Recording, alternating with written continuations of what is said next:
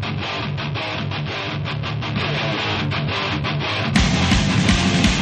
are now listening to the Numb Bills Fan Podcast! Cheers! With your hosts, David Palermo and Adam Deacon.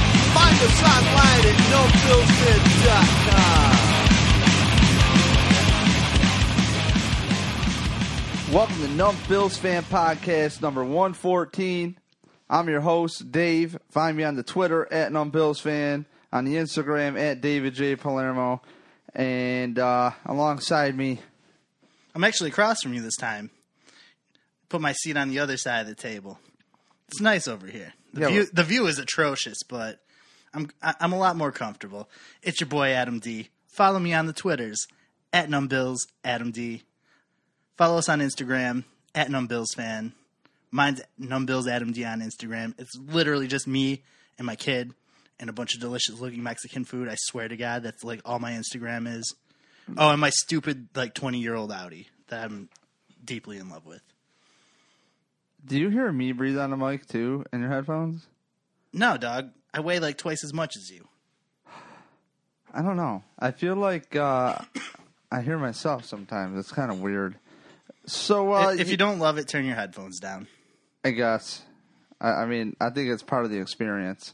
So check us out on numbbillsfan.com. If people don't know what podcasts are and you're trying to tell your friends or whatever, please, it's almost like you got to break down to people what a podcast is, the format, how to get to it. Adam and I were talking about it today.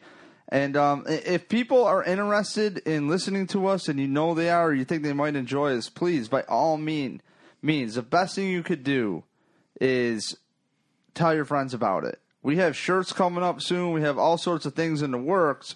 But in the meantime, really, just tell your friends about it and tell them to go to numbbillsfan.com. What happens when you go to numbbillsfan.com is, especially to the new listeners out there, we had an article up there on cover1.net called Talent, I for Talent, period, that I, David Palermo, wrote. And to the new listeners out there, thank you for checking us out. But if people don't know what podcasts are, tell them. numbbillsfan.com. And what happens is it turns into a player, and you can actually put your phone into, the sleep mode with your little dumb button thing on the side. I don't even know what the hell you call it. So it'll run in the background like a player, which is pretty sweet. You have a play button on your lock screen, and you could stop it and do whatever. Or if you got Bluetooth headphones in or headphones with the button, you can push it, you can pause it, you can play it. And then, if you like it, we can help you out how to get subscribed to us. Subscribe to us on iTunes, Stitcher Radio, Google Play. There are so many ways to do it. Yeah, and if you want to make us feel good about ourselves, give us a little review on iTunes. We'd really appreciate that shit. Yeah, and also don't forget, if you missed it, Deacon just flew solo on our regular Wednesday night show on Facebook Live. It was tons of fun. Facebook.com, NumbBillsFan. And it is presented by Bills for Life. And those guys are awesome. Shout out to Chris Williams, Jamie Tilbury, Nick Papagelos at the Red Pinto Tailgate. The whole gang out there. They run that Bills Mafia Facebook group. You already know, 61,000 plus members. The biggest Bills group by far. And get this, I was talking with Chris the other day. We are this close to passing the Raiders and being the biggest fan group on Facebook, the biggest single team fan group. That's huge, dude. Yeah, it's pretty crazy. There's Jamie Tilbury is the genius behind that, and you know what that says to me? That these dudes are killing it. Right. There's a lot of things going on with Buffalo sports, and it seems like there's a lot of talent to check out. So honestly, if you made it to us somehow, thank you so much. Had an awesome weekend. My band Borrowed Time, if you like metal and stuff, check them out. Borrowed Time Hardcore. You can find us. We got something if you got Apple Play and Spotify. You can go to Borrowed Time, and if you like the metal, maybe I'll just drop in like some kind of damn soundbite here. But how about this? We'll post something up on our Facebook page. Head over to facebook.com/numbbillsfan. We'll throw some Borrowed Time up. You can hit check out our back content. There's videos. There's links to There's links to the articles we've done. Lots of good stuff over there. Yeah. So we'll throw that in as an added bonus if you like the medals. Well, Bills fans are everywhere, and we were in Quebec City on Saturday night playing with this band Sheer Terror, and it was pretty, or was that Friday night? One of those nights. I think it was Saturday night. And it was awesome. But I thought, the way their provinces out there, they're like huge. Like Ontario is enormous, and I know that Rico from Bills Fans over there, he's from Gatineau, and it like slipped my memory like, oh wait, I've been to Gatineau mad times. So I'm like hitting him up like, yo man, I'm in Quebec City, yada yada yada. I'm like, what's up, man? You want to come hang out? You want to say what's up? And he's like, well, dude, you're 4.5 hours away from me, and he's just telling me, get to poutine. Don't ask any questions. And it's like, man, what's up with Canadians and their poutine? Like, for real. Like, I respect it, and I've had some delicious poutine, but, like, I can't get over the damn cheese curds. You want to talk about texture with this spicy cabbage we got from the Korean restaurant? Oh, dude, I can't do the kimchi. I can't do the cabbage. I don't even do the egg rolls at the regular Chinese takeout. Yo, dude, it's killing me, man. Like, I respect it. I respect the culture behind the poutine or Putin or whatever you want to call it. No, that's the Russian guy that we don't want to tangle with. All right. No, but you know what? For what it's worth, love Putin. I'm going to give a shout out, even though I don't know the actual name. But the little poutine truck that we got that goes around here in Rochester, I will put that lady's poutine up against any Canadian any day of the week. It's so good. Next question. Moving on. No. Next question for you. Have you ever been in Canada? Oh, yeah. Several times. Where? Niagara Falls and Toronto, and I went to Montreal once. You did? Don't want to get into that story. Did you eat poutine in Montreal? I did not eat poutine in Montreal. Uh-huh. I drank about a quart of gin, stripped butt naked, fell down a flight of stairs, and broke my foot in front of a resort full of people. It was not You told me the story. a high point in my life. You told me the story, and was this like after maybe a Bills quarterback was benched or anything, or no? Was this like Flutie Johnson era, or was this when you were older? No, this was literally just a decision that I made to go on a trip with like 3 couples and me by myself. So it was like mad awkward. So like I just kind of started wandering around. It was like a camping resort. There was like a pool and a lodge and shit, but then we had like a campsite. And I didn't want to listen to these dudes fight with their girlfriends, so I started wandering around. I met some Canadians that just got me absolutely hammered. I mean, tanked in the bag. I will not touch gin ever again because of that trip to Montreal. I got 2 words. Fuck that. So if you smell gin, do you just puke in your mouth? Nah, it's not like that. It's just like you get zapped real good fucking with your panel box once. You're not going to do it again. I mean, you might do it again. Nah, I mean, I don't know, man. I got a similar story, not to be like, hey, man, I got a story too, bro. But I got to be that guy. And I will tell you, when I was a youngin', I don't want to incriminate my dad. Fuck it. Yeah, no, I want to throw it out there. I wasn't even old enough to drink in the United States when all this happened. Oh, okay. I was Canada legal, but not America legal. Well, I was 14 in my story. And run it. So they busted out this little I go, I'll drink. I thought it was some big badass. It was New Year's Eve. And so I had wild turkey. Oh, dog. So they gave me wild turkey. And I was like, wrestling, so I thought I had my shit together. Come on, you ain't phase me. I'm an athlete. Yeah, I wrestle 103. I'm serious. So, anyways, so I'm like thinking I'm big mouth, as you could tell, and I had the wild turkey, and it was just like a sampler thing. And my dad bought me like this little thing of Goldschlager one time when I was like 12, and I thought I was like the shit because we're in the liquor store, and I was like, oh, that's cool. Not that I drank at that time, but I had it later on in life. And essentially I'm like, whatever, you guys ain't phasing me. So I had the wild turkey, right? And I'm like, oh, okay, tough guy, huh? They're thinking this in their head. They're laughing at me, and they're in their late 30s. And they go, all right. They give me, or early 40s, they bust out Jose Cuervo. Yeah. And they somehow got me I was just flying, give me it all. I just cup after little cup after little cup after little cup, And they didn't bust out shot glasses for me. I'm too stupid. Fast forward, 3 hours later, I'm like, Dad. After we're sleeping on a futon together, I'm like, Dad, what's going on, man? This sucks. Now keep in mind, my dad's a pretty good drinker. He's a really good drinker. It's a staple in his life. He's a great dude. Love my dad, but he can drink the beer. Give him the credit. He's a lifer. He's good at it. Well, I'm like, Dad, I don't know what's going on here, man. Everything is spinning. Everything is spinning. This is fucked. He says, nah, man, you're fine. You're fine. And I just end up going to the kitchen and, puking, the length of a damn coffee table. And it was, the worst. And it was, the hardest lesson I ever learned. Yeah, man. Well, that wild turkey is that dirty bird. Dave and I used to play in a band together. And before he was in the band, he came in later. We started out as a 4-piece. When you guys were good. We were never good. But we eventually brought in Dave as a second guitarist because we sucked and we wanted to suck less. And it kind of backfired, but whatever. The point I'm trying to make here is so many times that freaking wild turkey almost put that band out of business. I think I punched all 3 of the other members at some point or another because of wild turkey. I'm not taking responsibility. I won't. The name is really fitting. Yeah. That's exactly what it transforms you into.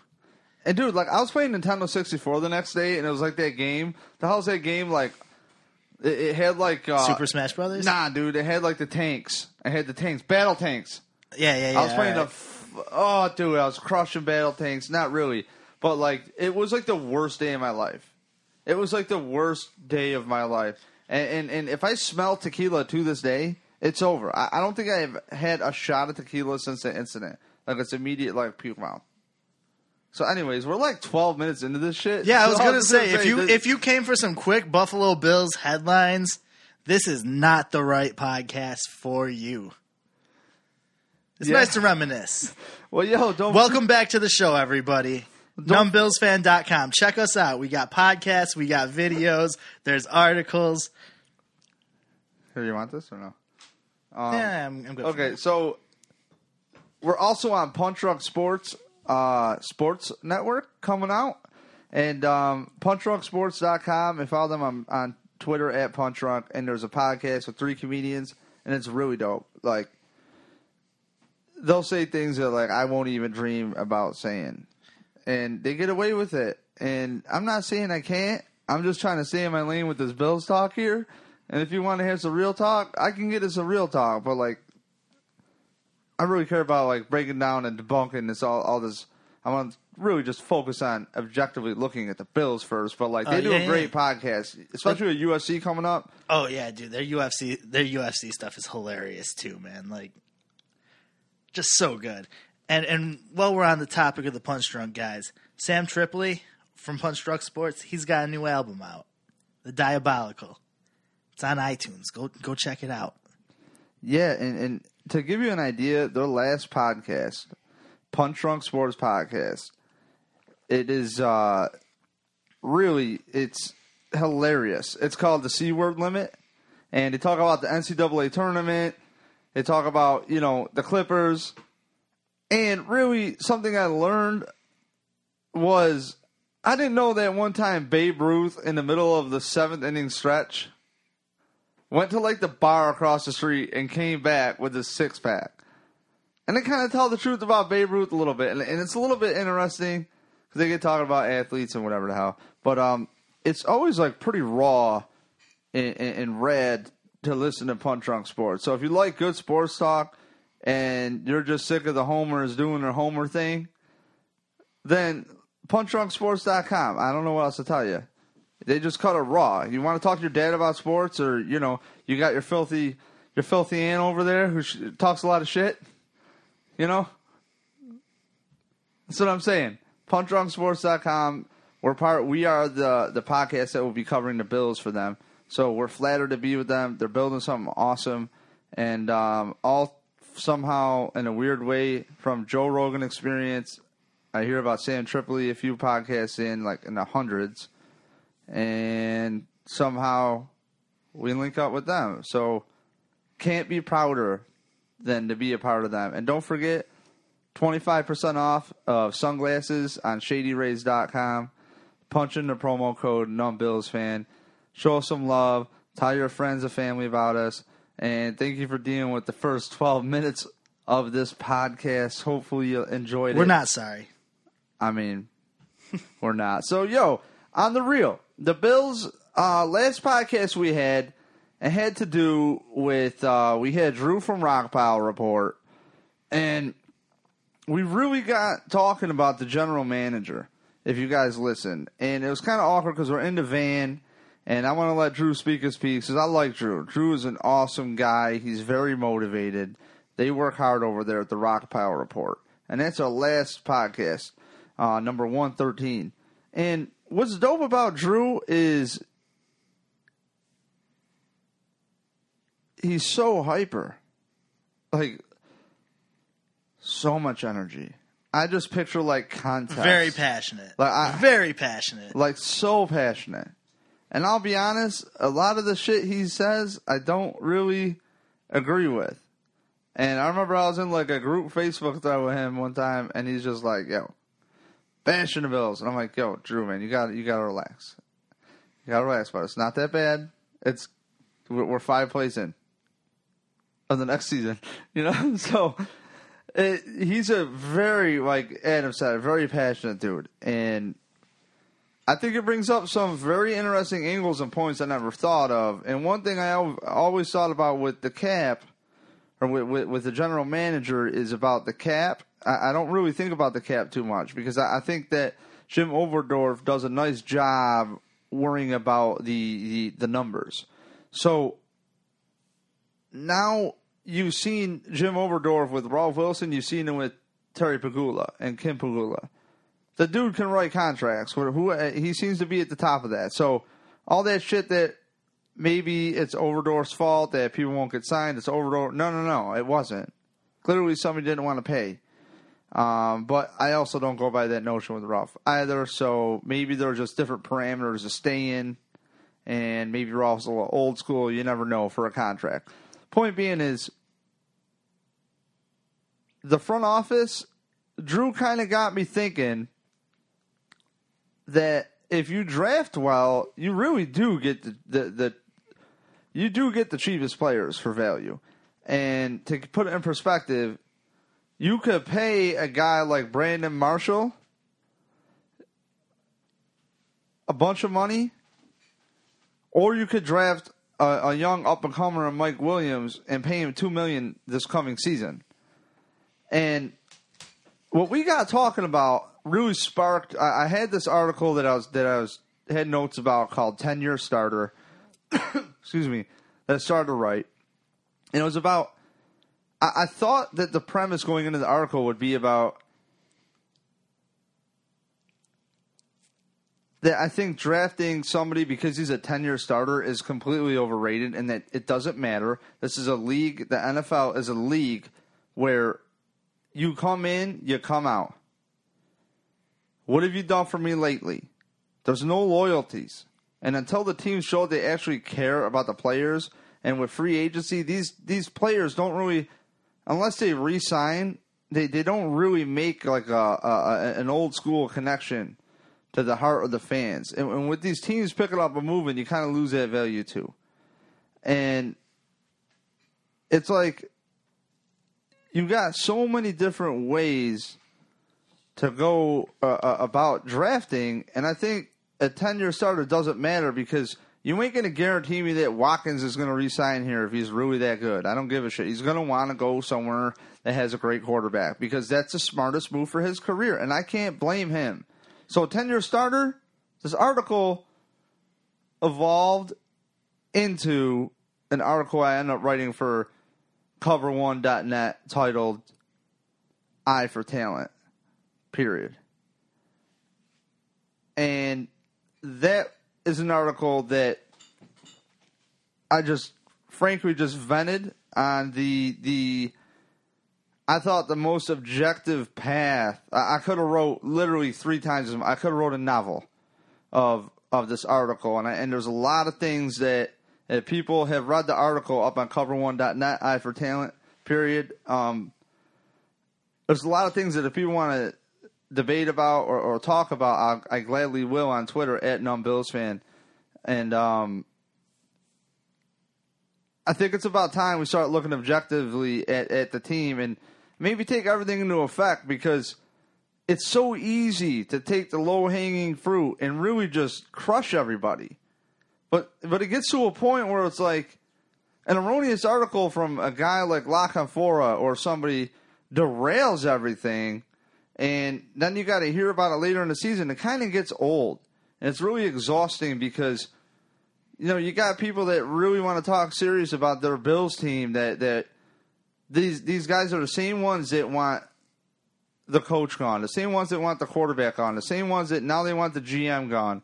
You know, same guys who are saying it's time to get rid of Nix and promote Whaley. And how about we just take an objective view at it? So I pretty much try to, in the article, just point out that the general manager has many different ways to find talent. The end of the game is, where is the talent coming from? You cannot tell me that Reggie Ragland and Shaq Lawson would have made the Pro Bowl if they were healthy this year and 110%. Have your average NFL player injury thing where, yeah, you have some things nicked up. What's the difference between that and Preston Brown and Lorenzo Alexander making the Pro Bowl in a defense that ranked bad? And it's like, people can't answer that. And that's an issue I got. Where's the talent coming from? Who cares? The talent's on the roster. With Overdorf, the guy can clearly do contracts. They're very cute. They're very clever. Say what you want. That Tyrod Taylor contract was genius. I don't know which one's better, the first one or the second one. Right. Yeah, I mean, we got an even better deal. I mean, the entire time we were like, "Oh my God, are they going to activate his contract?" Like, the whole time I was like, "This is a good price for what he provides to the offense. Like, it works. He is being paid fairly for where he ranks amongst quarterbacks." But now they got him for less. So that works out well, and you got to tip the hat there, like. And the only way you can repay this guy for taking that pay cut, surround him with weapons. You can't tell me, you know, people want to argue about stuff because dude can't find a quarterback. He somehow got Tyrod Taylor to sign here. And if you hate Rex Ryan, you might want to credit Rex Ryan on that. And for Doug Whaley to get a player that they liked and Tyrod Taylor, like, I think Rex Ryan lost his job for the same reason I always lose my job. Because, like, he just didn't want to take shit from his boss. He was just like, yo, fuck this. I don't want to bench my quarterback. This is bullshit. It's totally some shit I would say at work. And they'd be like, you know what? Just take your things and go. Have you done it double digits or no? Come on, dog. You know the answer to that. That ain't nobody's business but mine. You're in the 20s. You pile of shit. They didn't need to know that. Well, if anybody needs temporary help, don't call Deacon. This is episode number 114 of Numb Bills Fan Podcast. If I did a podcast about each job I've had, it would have more episodes than this probably. And the cycle of life of work at a job. Dude, man, I think I'm going to own this place one day. Like a week into Price Right. Nah, I never said I was going to own that place, man. No, you're like, man, I really think there's something here. Yeah, a week later I was like, this is hell. I am living in hell. Fast forward 3 days. Yeah, fuck that place. Found something else. And they're like, yeah, I'm going to go back to being a machinist. That, like, pays where I'm like, yeah, I really like doing this. It was fun, though. No, I mean, I need that change of scenery. I can't do the same thing day in and day out, man. I really can't. All right, so before I derailed us with dumb crap, what we were saying is pretty much, Tyrod Taylor, I think that the team, if Doug Whaley found McDermott, right, or was leading the search, I always think that there's a conspiracy. Could the Bills be painting a picture to right out front and center, Whaley is leading the search? So it looks good, like, because all fans want to know is, hey, who's running the show over there? What are these guys doing? Just playing Tetris on their phone? When? What does Doug Whaley do all day? I don't know. He just, you know what? He just makes like millions of dollars for bringing in talent that he doesn't bring in. I guess he really doesn't do anything. And if you want to count the Pro Bowlers since Whaley and Nix have been here, and then the years prior to that, I would say like the same amount of time prior, you would have a hell of a lot more talent on the Bills than you do. When Buddy Nix and Shane Gateway took over this team, the Bills roster was depleted. Here we go. I've heard this before. Yeah, I guess pretty much that's in the article, but it's just like, yo, really, give it a little credit here. Just hold your horses. Let the dude get to the draft. Let's see how we plug these holes. We got this quote-unquote new culture. McDermott's here, yay. And you know what? The team's going to tackle a lot better. If the team tackled a lot better last season and the Bills were still running for 5 yards a clip, they would be not just a top 10 offense, but probably a top 5. Because they would have more opportunity last season to throw the ball, to do other things, to run the ball.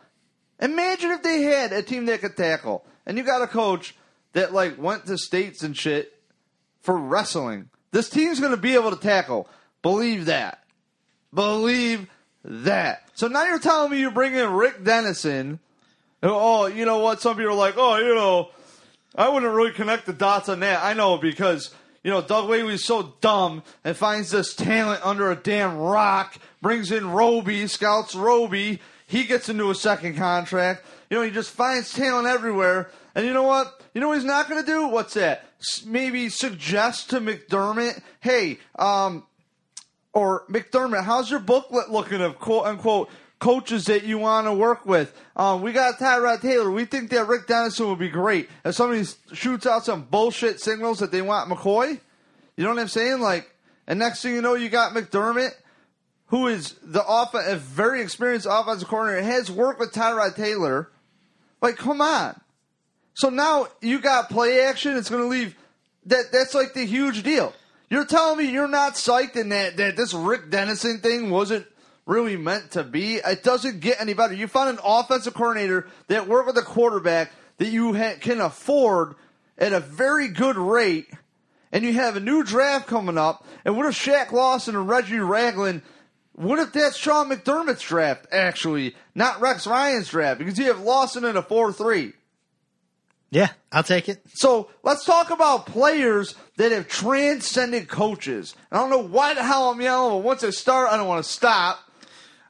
I wish we were videoing this. Dude. The hands are flying. Oh my god! I'm gonna karate chop this glass. He's sweating marinara out his pores. But I'm just saying, it's like you find all this talent, and people are just like, these are bright ideas. You know what I'm saying? Like, you found talent that can transcend coaching staffs. That's crazy to me. That is absolutely crazy. Right, man. Right. And I mean, obviously, it's Buffalo, so McDermott's not going to get along with Whaley like Rex didn't get along with Whaley, like Marone didn't get along with Whaley. That was the report this week, right? Jason LaCanfora? Yeah. So then we hear, you know, Coach McDermott get on at the owners meeting and say it was a seamless transition. He's in my office, I'm in his office. Everything sounds all good. Keep saying seamless transition. You know, that was the catchphrase.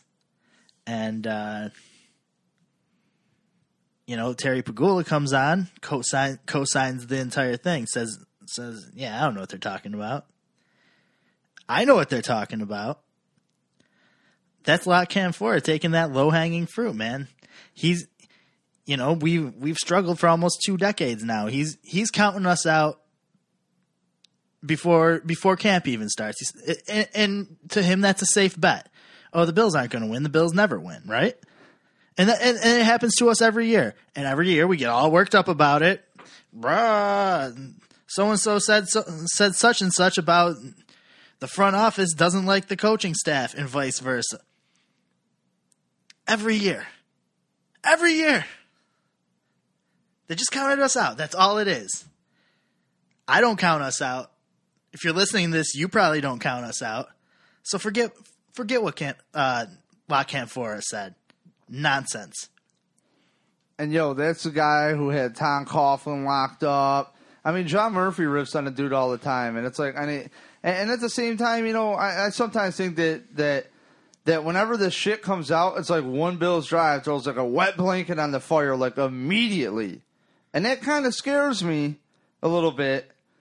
And at the same time, you talk to a guy like Rob Quinn from we had Rob Quinn on our podcast a couple podcasts ago. Number 112. 112, Rob Quinn from BillsWire.usatoday.com. Check him out.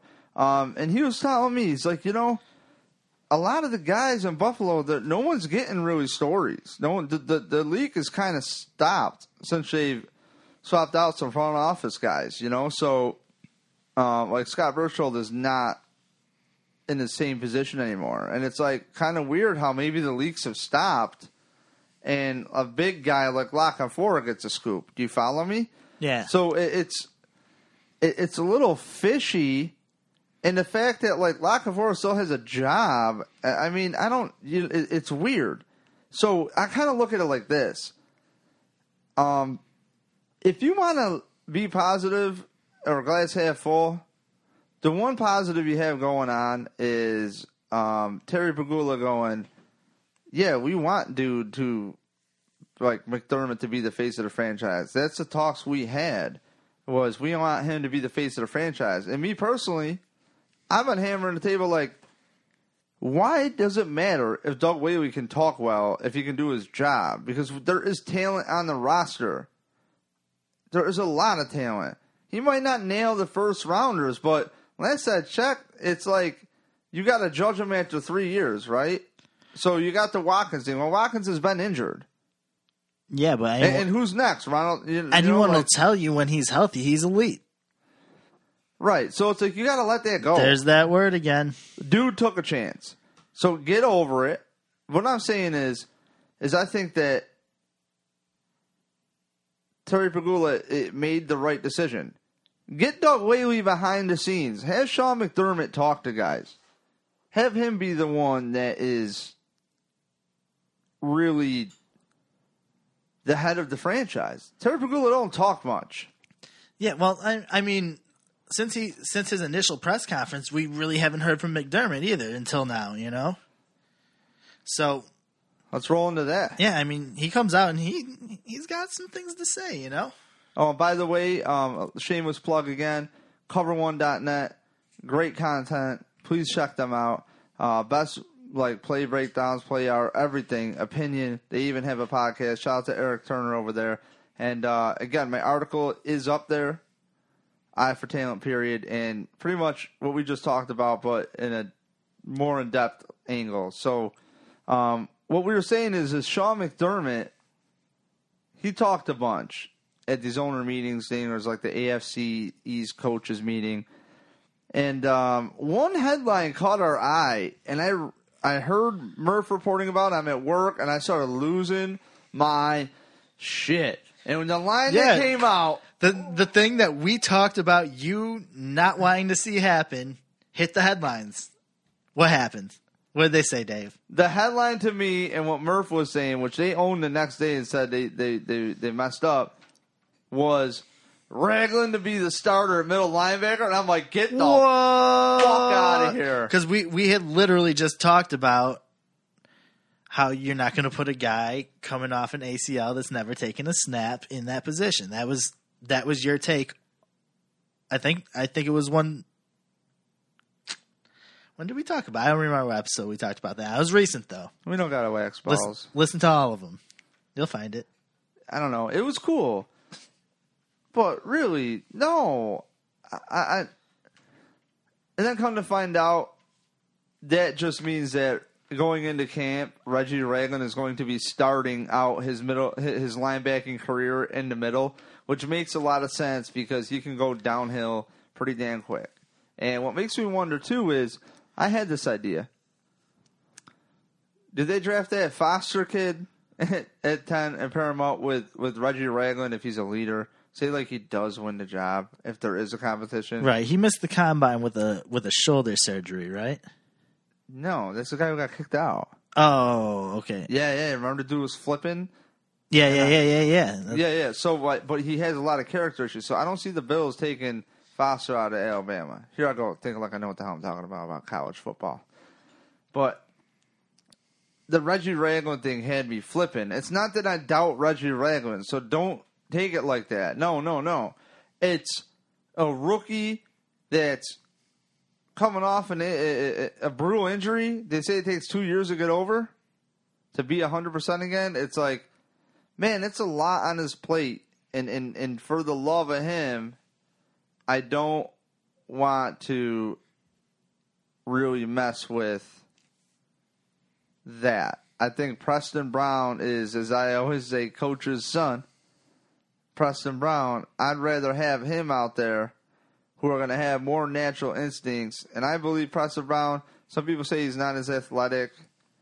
I think he's an underrated player. I think he's a very solid player for the Buffalo Bills. And that's a guy that I would want in the middle of the defense, to be honest with you. Like, and then Roto World has a little stupid...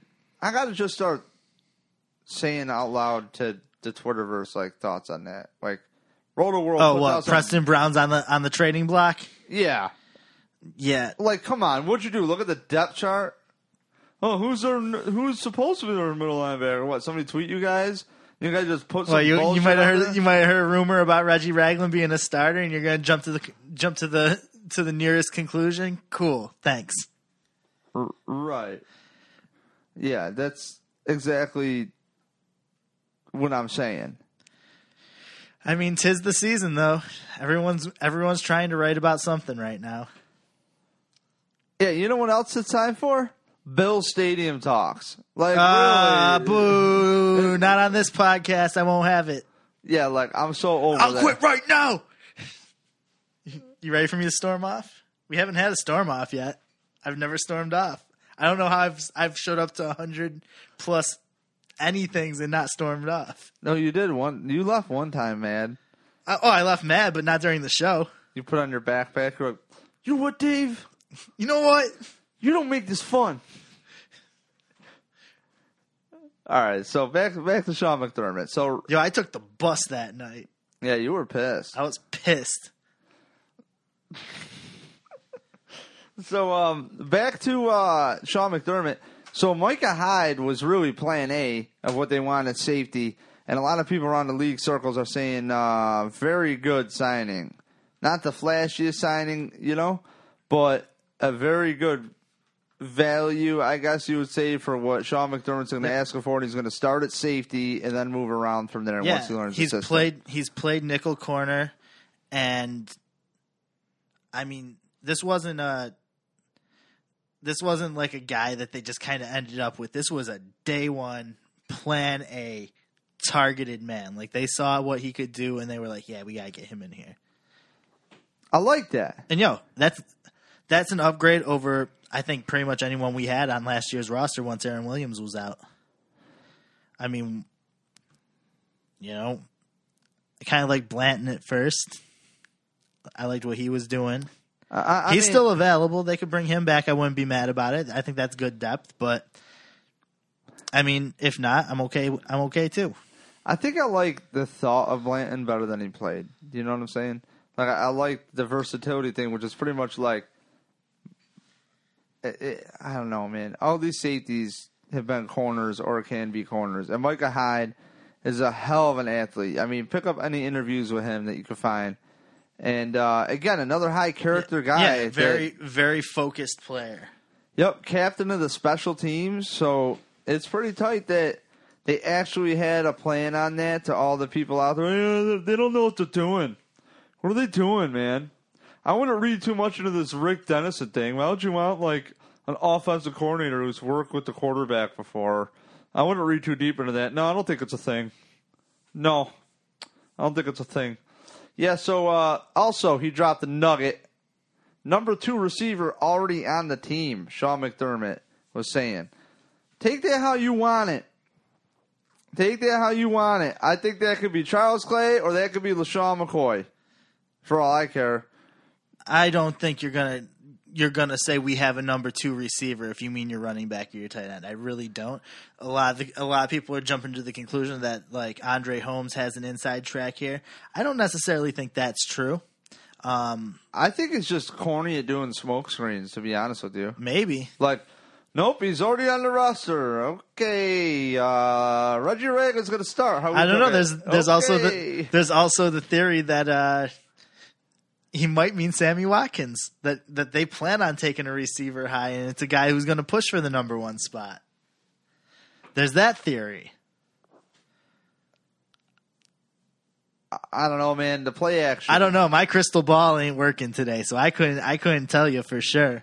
Everybody's talking at play action. I'm just picturing Charles Clay being Greg Olsen. Yo, and let's be real, this is the Buffalo Bills. Like, Greg Olsen is, like, wide open. Like yeah, wide open all the time. But no, I'm just saying, man. I think it's a little early to be crowning anyone the number 2 receiver. Let's see who makes it out of training camp with both knees this year and both feet. That'd be kind of cool. Yeah. You know what we should do, though, is like if the first round pick and the second round pick get hurt in training camp, we should fire the general manager. I think that's what the Bills should do. They should fire somebody over injuries. You knew he was going to tear his ACL. You know. So, he also mentioned they started talking defense, and McDermott again is doing coach speak about the defense. You know, are you going to play more of a man defense? Are you going to play his own? Leslie Frazier plays his own defense. Like, make no mistake, your defensive coordinator is a zone defensive coordinator. So McDermott's smoke screen is weak. I expect them. You know, Kevon Seymour is a little bit weird because he's more of a man corner, as Eric Turner is telling me. He's like he seems like, how do you? McDermott saying, how do you? How do you make these guys fit? Well, you tailor your system to it, which is true. Okay, well, I just hope that Kevon Seymour can play his own defense. I don't know. And when I think about a guy going from man to zone, I think of an easy example is Darrelle Revis. When Darrelle Revis left New York and went to Tampa Bay, he did not thrive in his own defense. So it makes me a little bit nervous with Kevon Seymour being more of a man corner. And frankly, I wouldn't be shocked if they draft a guy. They have to draft a corner in the draft. Every year you draft a cornerback. That's just what you do. And I think Kevon Seymour, as far as a man corner, I was saying last year, I think he was like maybe the steal of the draft with that LASIK surgery and all that stuff he had, because he's anything you hear about Kevon Seymour is a hell of an athlete. And if he's a hell of an athlete, that might mean that he has a hell of a work ethic. You know what I'm saying? So you never know. They got to go to camp with him. They drafted him. So I'm just hoping that if Kevon Seymour can fit the scheme somehow that they're trying to do, that would be great. And that would be a bonus. At the same time, I wouldn't be shocked if they draft a couple defensive backs this season. And, make no mistake.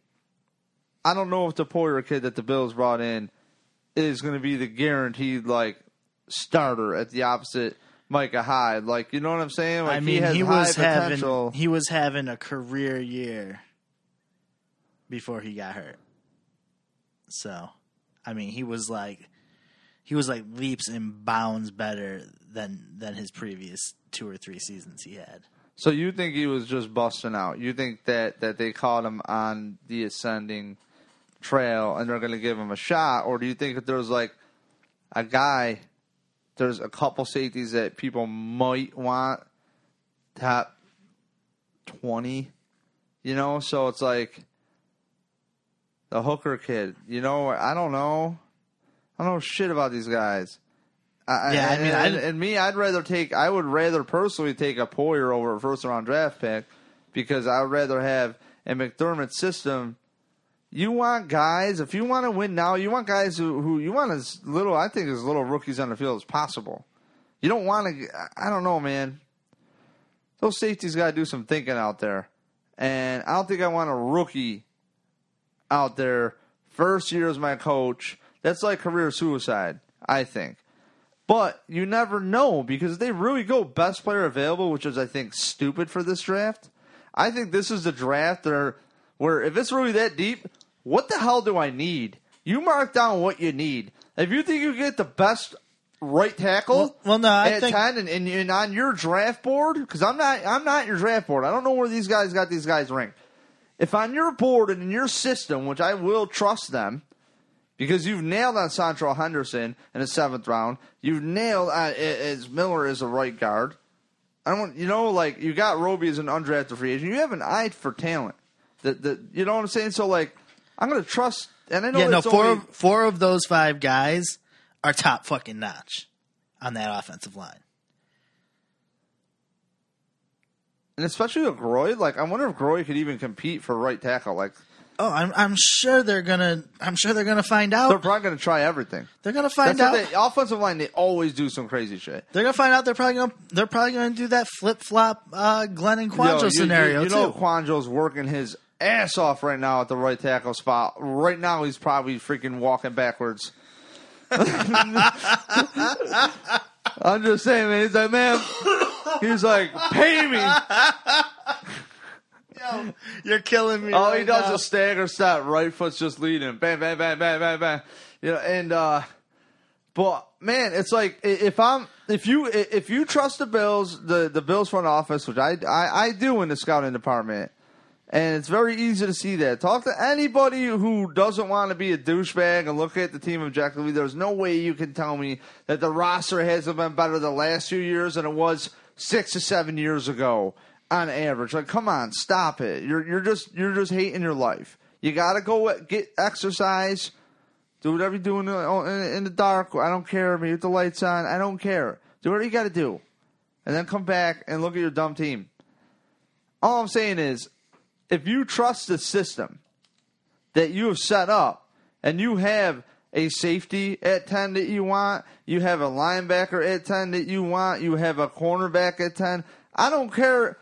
I would care if you had a kicker ranked at 10, but frankly, I'm going to back you because you're my team, and I've trusted a lot of the decisions you have made, and I want to see where you're coming from. So I really don't think they could go safety, but if they were shocked at 10, or if they grabbed one at 10, I wouldn't be too shocked because things happen, man. Things happen. They might be just so happy that dude fouled him. And I don't think you're grabbing an interior lineman early in this draft. You got Adolphus Washington. He showed a lot of promise coming from the 3rd round or second. Wait, fuck, what was he? Wasn't Cardale Jones 3rd round? No, Washington was 3rd round. Jones was 4th round. That's right. My B. Oh my God, my life right now. I used to love saying Adolphus Washington was a 3rd round draft pick, and he comes in. Anyways, dude was awesome. I thought for being a rookie, he did what was asked of him. And you had other guys coming in that do, Shaq Lawson was not bad. Yeah. No, I feel like Adolphus was probably. I feel like that one's got Rex Ryan's initials carved on it, though, for sure. Look, he didn't get the best rap because of some shit that happened at Ohio State. But make no mistake, the dude's a good football player, Adolphus. He's a very good football player. And that's what I'm saying. You're not going to go interior lineman this early. I don't think you need to. I don't know if you end up going wide receiver. But to be honest with you, you know what I keep thinking more of is Rick Dennison likes to run 2 tight end sets a lot. And all I hear about is this O.J. Howard underutilized. Look, we did in an underutilized offense. O.J. Howard, tight end out of Alabama, O.J. Howard. And I have not watched anything. I don't know. I am bad at the draft because it's like there's so much information out there. If you want to study 1,000 players, go for it. Yeah. But I usually just binge right before. Meanwhile, my dude Chris Gregg's sitting out there with no contract. Waiting him out. Yeah, well. Nick O'Leary's been showing some promise, too. Raw dog. No gloves. I wish that nickname we came up with, Nick O'Leary, would stick. Raw dog. No one cares. No gloves. Raw dog, Nick O'Leary. No glove, all love, baby. It's like that song, wrap it up and I'll take it. He ain't wrapping it. He's taking it. So, well, a little respect out there. I want to talk about the Oakland move real quick. Bills talk-wise, I mean, I think that's about it. I don't know. We're going to podcast soon. If you guys have something to say, hit us up on Twitter, @NumbBillsFan, @NumbBillsAdamD. But I really wanted to talk about the Raiders moving. Did you want to open up thoughts on that, or did you want me to roll? My thoughts? Stephen Ross kept it real. The owner from the Miami Dolphins. Yeah. The Oakland Raiders vote, almost unanimous. 31-1. Stephen Ross said, nah. Don't move to Las Vegas. And what he said is teams should pay for their own damn stadium. He didn't say own damn, but I'm paraphrasing and throwing other words in here. But he said teams should pay for their own stadium. And I respect him for taking the fan angle. He said, you got to look at the fans here. And I can relate with that so hard because it wasn't that long ago that we were like, oh no, our team's going to move. Are they going to Toronto or are they going to LA? Who's going to buy them? Donald Trump? Bon Jovi? But no, here we are, Terry Pagula. Still in Buffalo, still doing our thing. And it just sucks so hard for the city of Oakland, man, because like we were talking about before, things were really looking up for that team. They were a 12-win team this year. They went 12-4. Then, end of the season, Derek Carr breaks his leg. Everything's kind of downhill from there. And now they're moving to Las Vegas. That was their best season since 2000, under Gruden with Glenn in there. I mean, that Raiders team was badass. And it all fell apart from there. And it just sucks because, I could only imagine if, that happened to us. We finally turned the corner. We're finally on our way. We finally make the playoffs. And then they fucking move us to Las Vegas. It just felt so familiar. And there's people who are literally pissed that Terry Pagula voted yes. They're like, how could he do that? Now, here's what's weird. Is they say Oakland and San Francisco are like really close to each other, like across the bay, right? And what I don't understand is a couple things. One, it's got to suck if you're a resident of Erie County or you live in Orchard Park and you pay for this damn stadium and you probably don't get no discount on your ticket. And you're chipping in a few dollars of your $5,000 to $10,000 to $15,000 of property taxes into this stupid freaking stadium. And you got to now pay a shitload of money. And I heard a caller calling to John Murphy brought up a great point. He's like, yeah, it's to pay for a public funding, but last I checked, they can't just go on the turf and go play with my kids. And it's like, Oakland's been asking for a stadium. The Raiders have been asking for a stadium for 10 years. And what I don't understand, you have Silicon Valley, right over there. All these Google dudes. Why the hell can't you come up with some kind of creative incentive to get people to have X amount of dollars for a startup and come up with something? You're missing something. Somebody in the Raiders is not cutting edge enough to come up with ideas to pay for their own stadium. I'm sorry.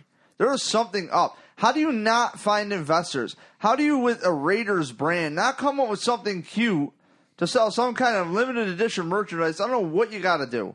I don't know if you got to hire people and just have like a constant Renaissance festival in the stadium to like do it. It's like I just think about all the merchandise sales, and I understand it. Like, but you have contracts and for vendors and et cetera, et cetera, et cetera. But like in a simple plan, I just think like, man, well, if it costs you like X amount of dollars to make this in the merchandise world, and you can double your profits, and you own a brand of the Raiders, which is one of the best travel teams ever, which is a whole nother thing for Vegas, by the way, that I'd like to dive into. It's like, how do you not come up with a way to fund and build a stadium? I don't understand. You're part of the NFL, the biggest sports league. Yeah. And Mark Davis didn't want to give up ownership of the team. That was the issue, yada, yada, yada. I don't understand.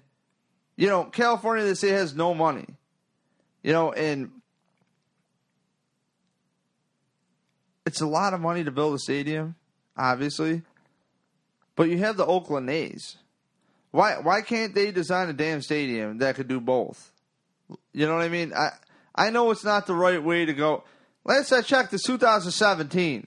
I'm sure they could come up with something. Because they do it for, over here, for, like, Frontier Field in Rochester. They'll do events on that damn field, and they'll take down the mound. Who cares? Like, figure it out.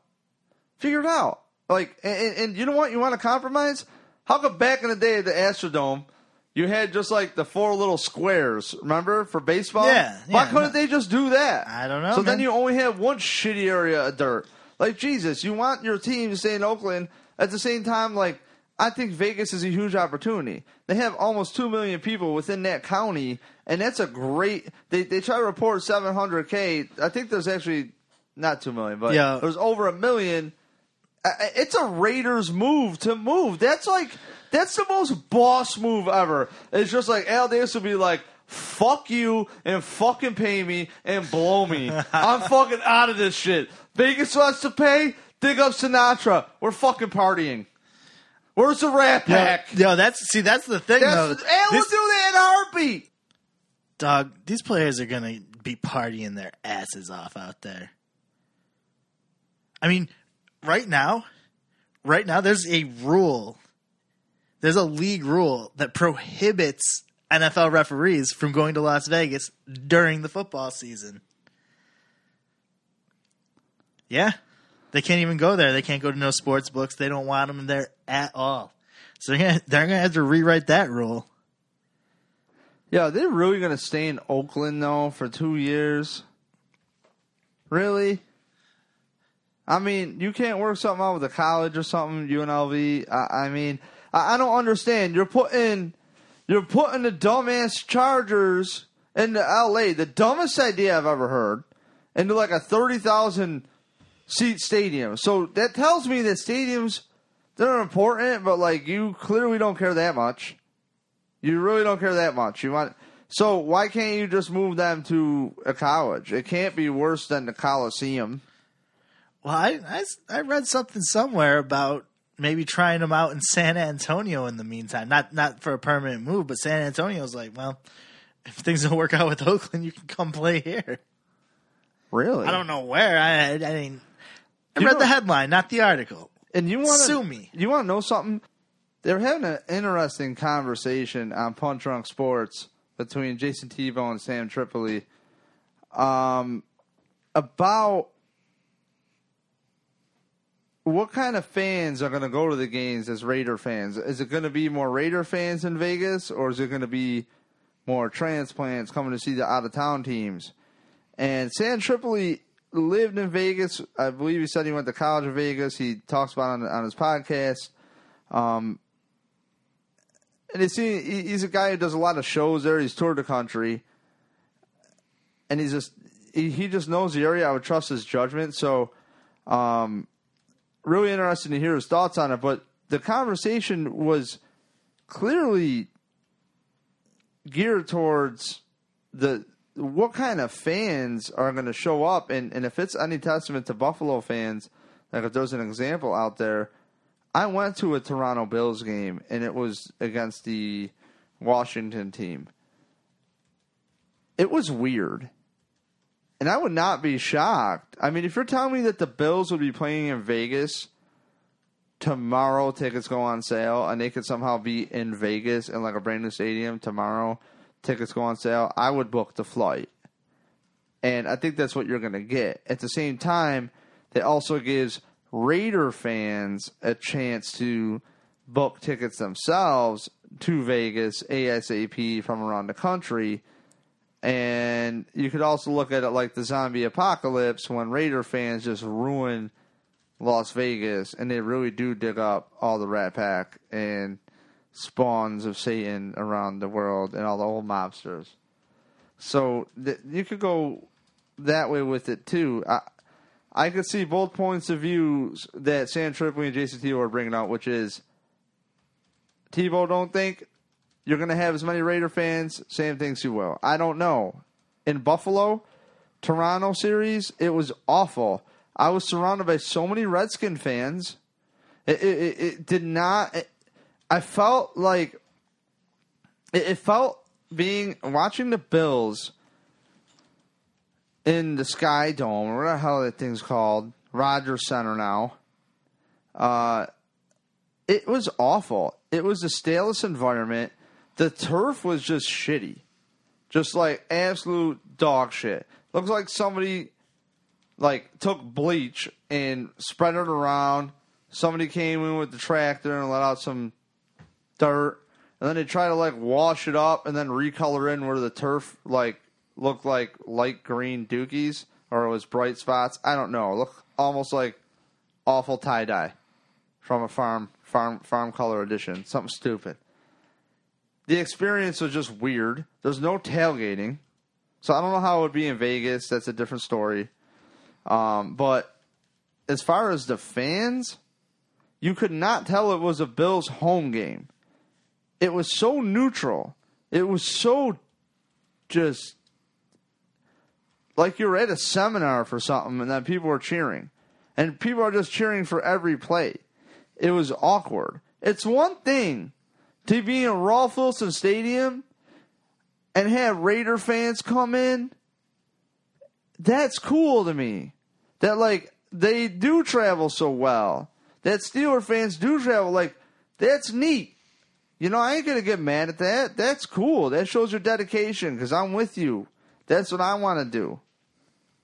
That's what Kenny at Pinto Tailgate does. Dude's out at those games. Every single one. Every single one. Right. That guy is a lifer. And that's why we like those guys. That's crazy. And it's that's different than going to a neutral site where it's supposed to be a home game. And you can't, it's it just doesn't have the feel. It's just not the same.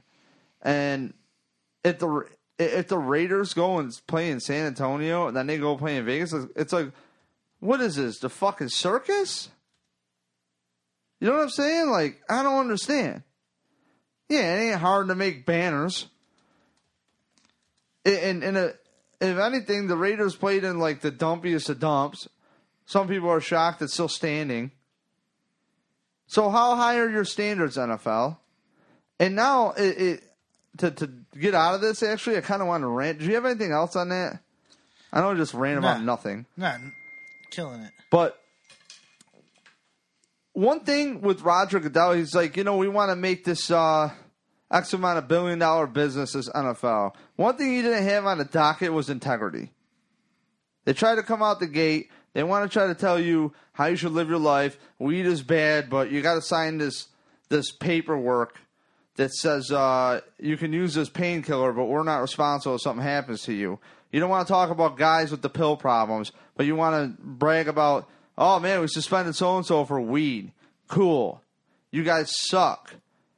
And you don't want to take care of your players. It's crazy. It's craziness.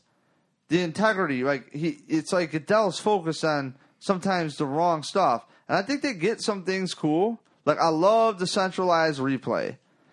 I am pretty stoked on a centralized replay. I mean, we've been saying it this whole time. You got to get these calls right. But one thing he talks about is speed of getting the calls. And that's something that's kind of, like, who cares? Like, are you just trying to, at the end of the season, be like, look, we made the games shorter. Look what we did. And we kept the same amount of commercials, and no one knew. Like, there's something up his sleeve. They're spinning something right now, the league, that I don't understand. And I don't understand why these officials aren't full-time. It bothers me. There's so many millions and billions of dollars in players' lives and coaches' lives and front offices and at stake. And you don't have, like, full-time officials fully invested with the same amount of accountability. So, I mean, it just seems like a league of just, yeah, we're going to make a lot of money, but we're not going to have as much integrity on the way. And it's just kind of like slimish. Like, I feel like when you're pulling these teams up and out of cities, even if you're St. Louis, you know, you just lost your team. I understand they moved from L.A. there, but, like, that sucks. You also had the St. Louis Cardinals as well that moved. Like, that sucks. Yeah. So, it's... I don't know. I could not imagine what would happen in Buffalo if the Bills weren't here. And we're in Rochester. And it's like the Bills are an integral part. So many Bills fans. And if you see somebody wearing a Patriots jersey, they're probably... You walk away from it, they're an adult. But they're usually like 20 or under. And you can't blame them. I like Michael Jordan as a kid. Why? Because he was amazing. So you got a number 12 jersey. What's that tell you? You could be a flop. You can get Rule Skull for you. No, just kidding. Tom Brady's good. Boo. I know. Well, that's pretty much it. Thanks for sticking around. Find us, Numbills Fan, on Twitter. That's Numbills, Adam D, numbillsfan.com. Please check out the article, I for Talent, period, on cover1.net. Thank you for going on this wonderful journey with us. So we just had some ranting to do. I know this is more of a rant deal, but don't forget 25% off Numbills Fan in the promo at shadyrays.com. Wednesday nights we have a show, billsforlife.com. Always check or facebook.com, Numbills Fan, brought to you by Bills for Life. My bad, but always check your feeds. And for those of you out there who've ever wanted to come hang out with us in real life, we got a little event that we're going to be a part of coming up. April 27th and April 28th at Thurman's 34 Rush at Batavia Downs. We're going to be guests on Rock Sports Network's draft show, which will be a live broadcast with the hosts of The Huddle, formerly the Bills Fanatics Show, no longer the Bills Fanatics Show. It's called The Huddle now, with Ryan and Icy. Shout out to those guys. Mario and Paul from Hashtag Sports are going to be there. Spencer German from 105.5 The Team here in Rochester. Nate Geary from WGR 550 in Buffalo. He's going to be out there. And our man Drew Gear from our last podcast over at the Rockpile Report. We're all going to be down there hanging out, watching the draft. And, we're going to have a little show coming up with those guys. It's going to be a real good time. So, yeah, head down there, 7 o'clock, Thursday the 27th, Friday the 28th.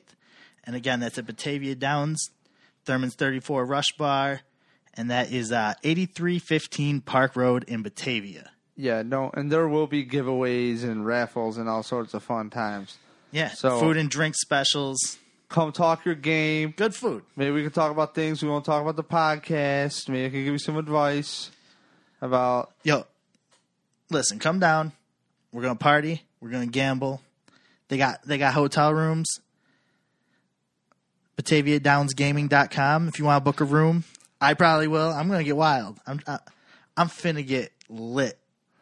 And don't forget PunchdrunkSports.com. They are great and funny. And subscribe to their podcast. Yeah, find them. Sports. And subscribe to us, rate us if you like us. And to everybody, thank you so much for if you checked out the article on cover1.net that I wrote for it. Thank you so much for reading it. It takes a lot for me to write because the OCD kicks in, and I want to make sure I have everything set, and it takes a lot of energy.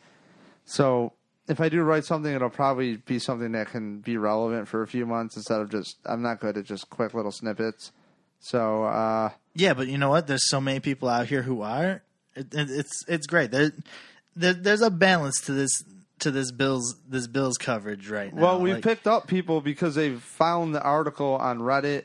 They found the article. Like a bunch of people have been posting it, thankfully. So thank you for if you found this podcast because of that, awesome. Thank you. And don't forget, find me on Twitter at NumbBillsFan and this guy. Yeah, NumbBills, Adam D on Twitter.